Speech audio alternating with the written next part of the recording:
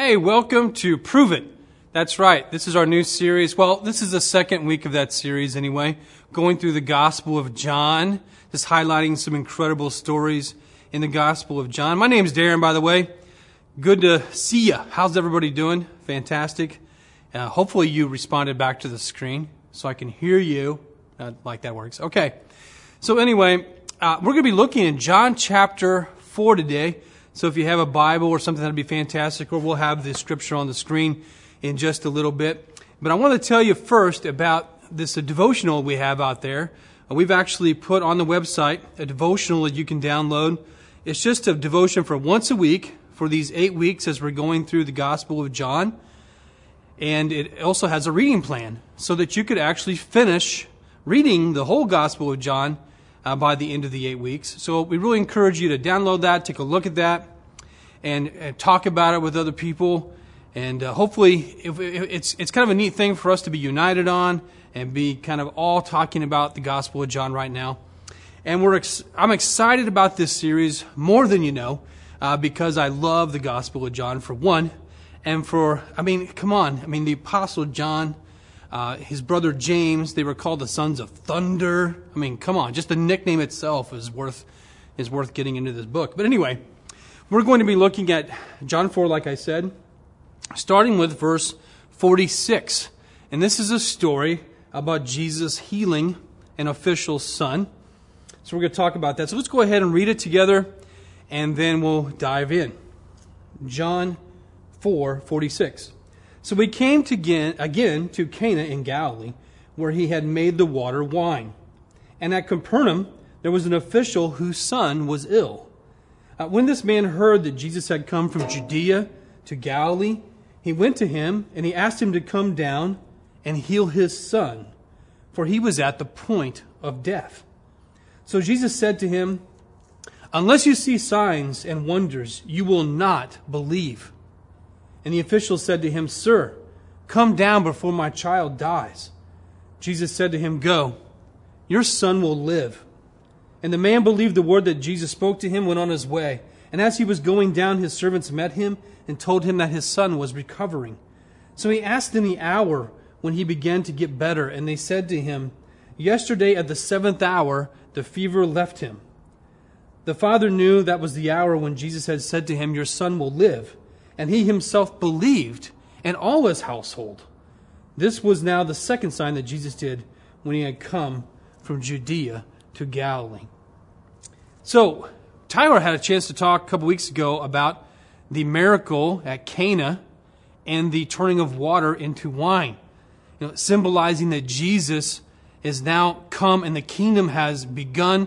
The celebration of the kingdom, the wedding has begun because the groom is now here, kind of thing, and there's just all sorts of fantastic things. We talked through that as we talked through that passage. This passage then is another sign, if you will, that Jesus gave while he was in Cana and Galilee area. And so now let's think about this for a second, if you would. I know we're not all experts on geography, but if you think of, you hear the terms like Judea and Samaria and Galilee, and you heard them really, if you read these chapters right here, the first verse chapter 2, chapter 3, chapter 4, you hear about all these places in Jesus' ministry already, just starting to begin his ministry. Nazareth, where he was from, was in Galilee. That's where Cana was, where they had the wedding. And then another region just south of Galilee was Samaria. And then south of Samaria was the region of Judea. Now, Judea and Galilee were Jewish people. Samaria were people who the people in Judea and Galilee would kind of fight against. They were people who were kind of half Jewish and also had married into a lot of pagan families, and there was just a lot of really interesting kind of almost like a racial thing going on there. A lot of hatred between the groups and things like that. And so the reason I bring that up is because you find Jesus coming out of Samaria at the end of this the passage right before this one, and back up into Galilee as he's traveling from Judea north through Samaria into Galilee. And he meets the Samaritan woman at the well, And at the end of that passage, it says this in verse 43 of chapter 4, that after 2 days, he departed for Galilee. He spent a lot of time with the Samaritans. They were listening to him. The lady was excited about meeting him, and she brought in all her friends and family, and they all came from everywhere. But after 2 days, he departed for Galilee after being with the Samaritans. For Jesus himself had testified that a prophet has no honor in his hometown or homeland, probably more specific as far as the word is concerned. So when he came to Galilee, the Galileans welcomed him, having seen all that he had done in Jerusalem at the feast, for they too had gone to the feast. So kind of setting up this story, if you will, when Jesus heals this official son, is he is leaving Samaria just after getting done with talking and in a prophetic way to this woman, and then Samaritans coming out of nowhere just to listen to him. In fact, they were so excited, they said at the end of that passage to the woman, they said, "Thank you for letting us know about him. But we believe because now we have seen and we've heard with our own ears his teachings. Surely this man is the Savior of the world." And so Jesus has this incredible welcome by the Samaritans, and not only that, but incredible belief by the Samaritans. In just a very short time, he was with them for a few days. But now he comes back home into his home region, his homeland in Galilee. And it says, it's interesting because it says the Galileans welcomed him. Now, put that into contrast with what it says there about how he said there is no honor for a prophet in his homeland. Now, what is Jesus talking about when he's talking about homeland?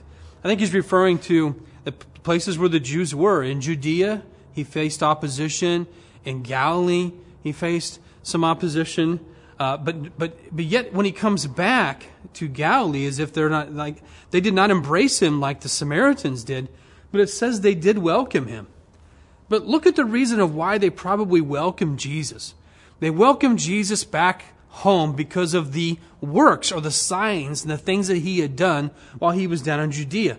You see, a lot of the Galileans were in Jerusalem and that area for the Passover. And so when they had seen at the feast, so when they had seen Jesus do these kind of miracles at the feast down in Judea, and then he comes back up into Galilee, they were wide, arms open wide. But the reason was not the same reason as the Samaritans. The Samaritans said, "You are the Savior of the world. You are the Messiah." But the Galileans are welcoming, but the reason that they're welcoming is they wanted to see signs and wonders. They were kind of excited about this magician that was coming to town. They didn't necessarily have the same idea that the Samaritans did about who Jesus was, and honestly refused to probably believe it. And the reason we know that is because Jesus' rebuke when this man comes to him. He's in Cana. This man comes, an official son. The word there means royal official. So kind of like a royal ugly dude. The only reason I bring that up is because I promised myself that I would quote Bill and Ted's Excellent Adventure at some point in time in one of my sermons. So there you go. So here's this royal ugly dude who had basically what he is he's a guy who was probably Jewish, but he worked under Herod, who was kind of a regent of that area. They called him kind of tongue-in-cheek king because he thought he was, even though he really wasn't in charge entirely because the Romans were over him. But he probably worked in his household, and so you see him. He had heard of Jesus like everybody else, of some of the signs and wonders that were done, some of the healings that have been, things that have been taking place. And so he comes to Jesus from Capernaum to Galilee, to Cana, about 25 miles or so, walks there because his son is ill. And he says, "Will you please heal my son?" It says he's at the point of death. So we know this is a serious thing. And so he just I don't know what else to do. And I heard this guy is doing some incredible feats, incredible things. So let me go ask him. And so he finds him. And what he gets is rebuke. Now this is interesting because when Jesus says, "Unless you see signs and wonders, you will not believe," it's a rebuke. And this rebuke is interesting because the rebuke is in the plural. You will not believe. You all will not believe. He wasn't talking to just this man. He was talking to all the Galileans that were standing there. Unless you see signs and wonders, you will not believe. See, that's what you came out to see. You came out to see this magician. You don't know who I am. You don't believe in who I am. But yet this man's a little bit different because he doesn't necessarily even entertain that rebuke at all. Instead, he just says, but please, will you just come down to Capernaum, 25 miles, walk back with me? And because I've seen you touch somebody and heal them. Will you just touch my son and heal him? And Jesus says, just go. Your son's going to live. And the man leaves. So the man wasn't really looking for a show. He was there really out of desperation. And Jesus knew that. And his son lived. Now, we're going to look at some other nuances of this passage. But I want to make a few points of what really I feel like God was kind of leading me into when I started going through this passage, some of the things I'm kind of pulling out. First of all, I want you to understand this. Acknowledging Jesus is not enough. That's what I get out of this. Here's what I mean by that. The Galileans are welcoming, but it wasn't enough. Jesus still said that a prophet has no honor in his homeland. These people just don't really know who he is. They were acknowledging him, but it's not enough. They were looking for signs and wonders, but it's not enough. Jesus rebukes them for that. You would think, why would he rebuke somebody for being welcoming? Because he knew their motive, he knew their heart, and he knew what they really thought or believed. Now here's the thing, it's the same with us. We've got to come to Jesus on his terms. He's the Son of God. He's not just a teacher, just a prophet. He's not just some good guy who taught a lot of neat things to help change your life or to give you some pithy statements to kind of live your life by. No, he is the Son of God. Like Peter said, you are the Christ, the Son of the living God. And he said, Simon, these aren't your words. These words have been given to you by God himself. That's who he is. And he was challenging the people around them. That do you even know who I really am? I think this is true. If you really are honest with yourself, I think you'll probably find this to be true in your life sometimes as well. You have to ask ourselves the question, much like the people who are standing around listening to this. Do we love Jesus for who he is? Or do we love Jesus sometimes, maybe a lot of times, for what he can do for us? I think a lot of people come to Jesus because they originally think of what he can do for them. I've been praying for this, and I that's the first time I've ever even really come to know Jesus. I heard he does miraculous things. I'm desperate. And you find this man who was desperate. But do we really know him for who he is? And we really have to question that because the motive is very important. Are we going to receive a rebuke from Jesus or a praise, like a rebuke with, like in this passage, or a praise like to Peter when he said, you are the Son of the living God. Or like the Samaritans that embraced him and said, you are the Savior of the world. It's so vitally important that we understand that motive. Do we love God for what he can do for us? Maybe sometimes we're more in love with the idea of God. Sometimes we could be even more in love with the religious things of God. I love worship. I love reading the Bible. I love even prayer. All the things that are of God are so vitally important. But the only reason they're important is because of who they're pointed towards. Should we be in love with worship or with Jesus? Should we be even in love with religious people? Even the people around us. Are we serving and loving them and worshiping them? Or is it Jesus? Our motives can be everything. We can be really good people who seem like we're Christians, but at the same time not really convinced. Still be skeptical about Jesus being the true Messiah and loving him for who he really is. Acknowledgement of Jesus is not enough. The second thing I get out of this text is that belief is born in desperation. Belief is born in desperation. Look at this guy. This guy comes because his son is at the point of death. He's not really interested in the show. He really is interested that maybe this guy can heal him. He doesn't know Jesus as the Messiah. In fact, he doesn't even have that much faith. If you think about it, he's pretty skeptical still, because he asked him if you would come to Capernaum and lay your hands on him. He wasn't thinking that Jesus was God and he could just say the words and his boy would be okay.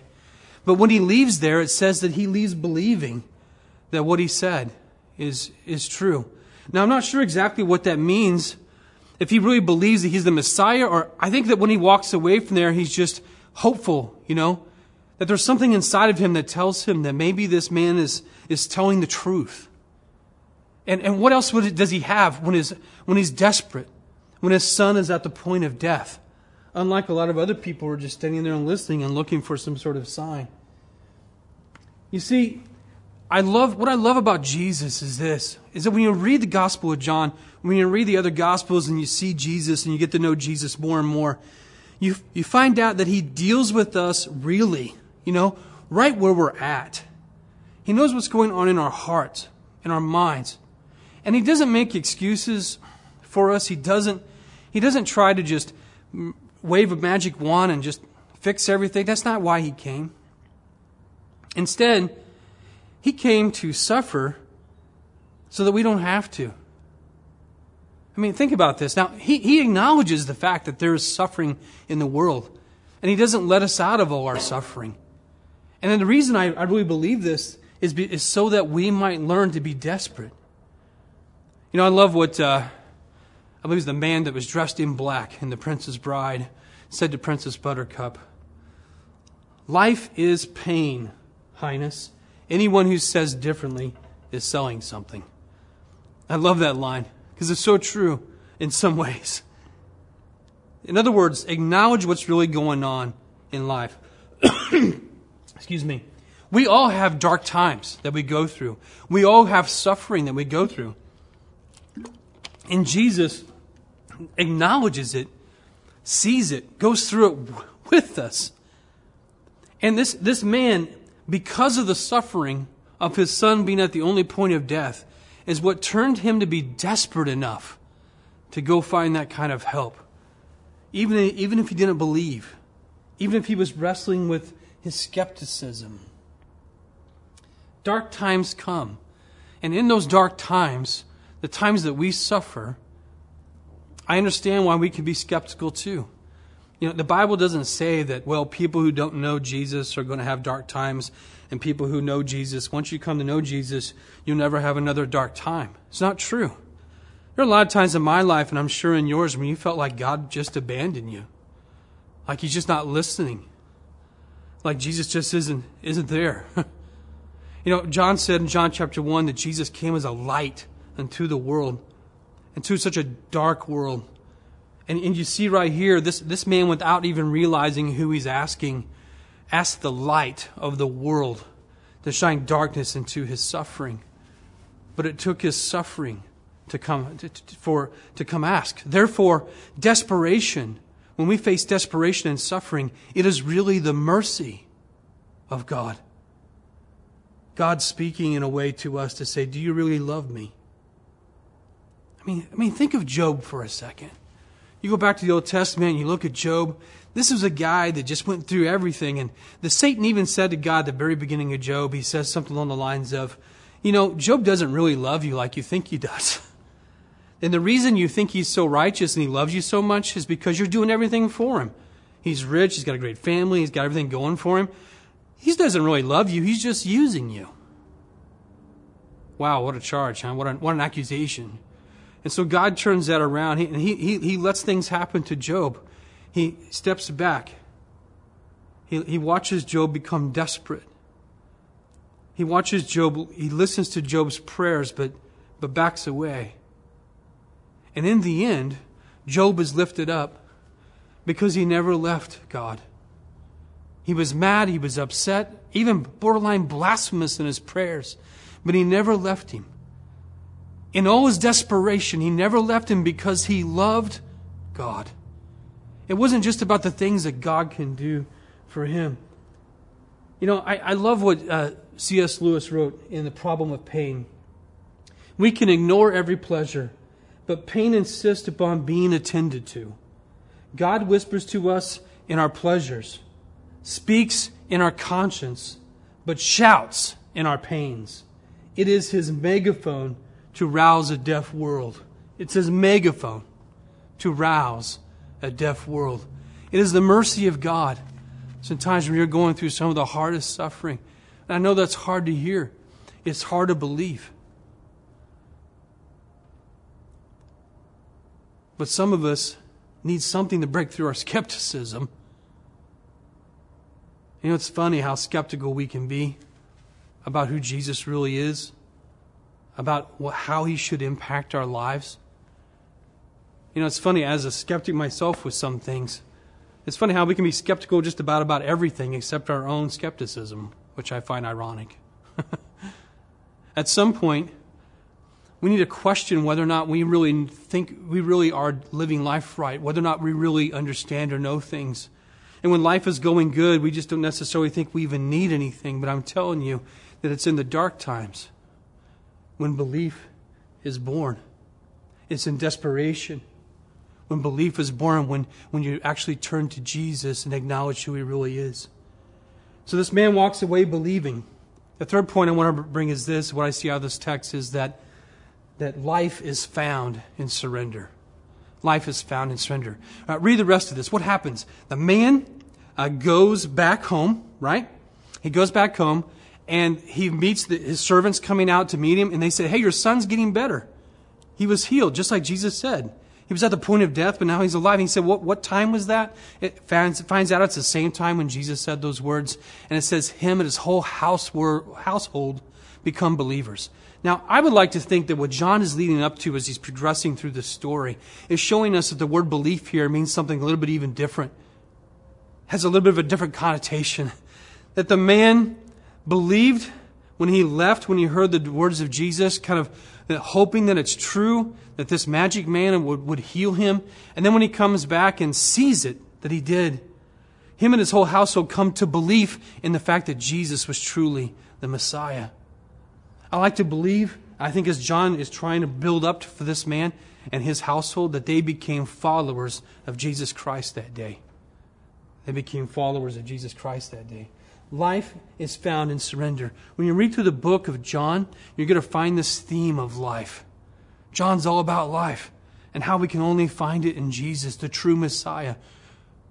And he tries to tell us that we will never, ever really, truly be abandoned by God. Even though we feel like we go through dark times and hard times, even though we come to Him in desperation.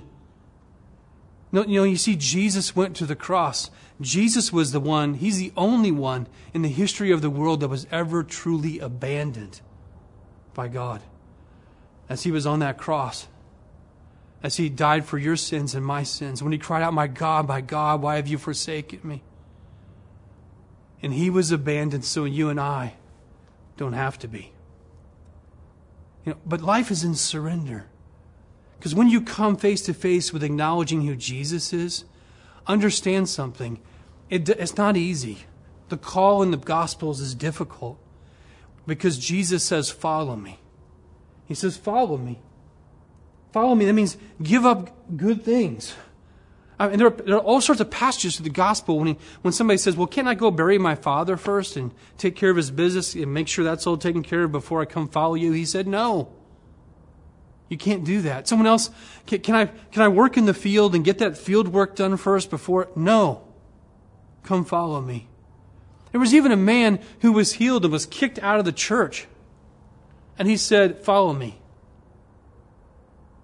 I guess what I'm trying to say is when you read passages like what Jesus said about how in this world, if you're really going to follow me, they're going to hate you because they've hated me. When you read passages like you got to deny yourself and pick up your cross and follow me. I mean, I just think of this man who experienced such an incredible healing with his son. But yet he comes to belief in exactly who Jesus is and follows Him. It's not easy surrendering. But life is found in surrender because we can't come to Jesus on our terms. We have to come to Him on His terms. And what are His terms? You've got to know who I am. You've got to believe in who I am. I'm asking some of you who are watching right now, maybe you've been in the faith for a long time. Or maybe you're brand new and you're still skeptical about a lot of things. Take some time to be skeptical about your own skepticism for a second. Maybe lay aside all the things you've been investing in your life just for a second. Maybe some of you even have a false God, which is an idea of Jesus that He's just this good guy who gives you good lessons and helps you out every once in a while when you pray. Do you love Him for who He really is or what He can do for you? Are you ready to really, truly surrender to Him? Come to Him on His terms. Some of you listening to my voice right now need to do that. I wish you would get a hold of us. If that's the case, let us pray with you. Some of you need to come to Jesus for the very first time. Maybe for the first real time. Maybe for the first time you're seeing Him for who He really is, the Son of God, the Creator of the universe, the one who has called you, the one who made you, the one who formed you, and the one who wants to bring you to life. You are at the point of death. But yet He says with just His voice, go, your son shall live to that man. In the same way with you and I, just with the whisper of His voice, He can bring life to you and me. But what's He looking for? For us to surrender. Let me pray for you today. Father God, I just pray that You might somehow, some way, just really deep down within our very heart, help us to be convinced of who Jesus really is. That He wasn't pulling any punches when he came to this earth and brought these signs and wonders, not for the sake of magic, for the sake of our entertainment. That He didn't come just to answer our prayers of things that we want and need, but He came to change our very lives. Came to shake up the world. Came to save, to be Savior of the world, like the Samaritan said. So Father God, I pray somehow, some way, that You might share that within us. Help us to be convinced strongly in our heart of hearts, in our spirit of spirits, that we're not only serving Jesus because of something He does for us, but we serve and follow Him because of who He is. Oh Father, help us to love You more than even Your things here on this earth. Help us to love You. Help us to follow You. Help us to keep You Lord. And Father God, I pray for someone who's hearing my voice right now, who desperately needs to. I pray that they might pray for Jesus right now in desperation for belief. It's in His name I pray. Amen.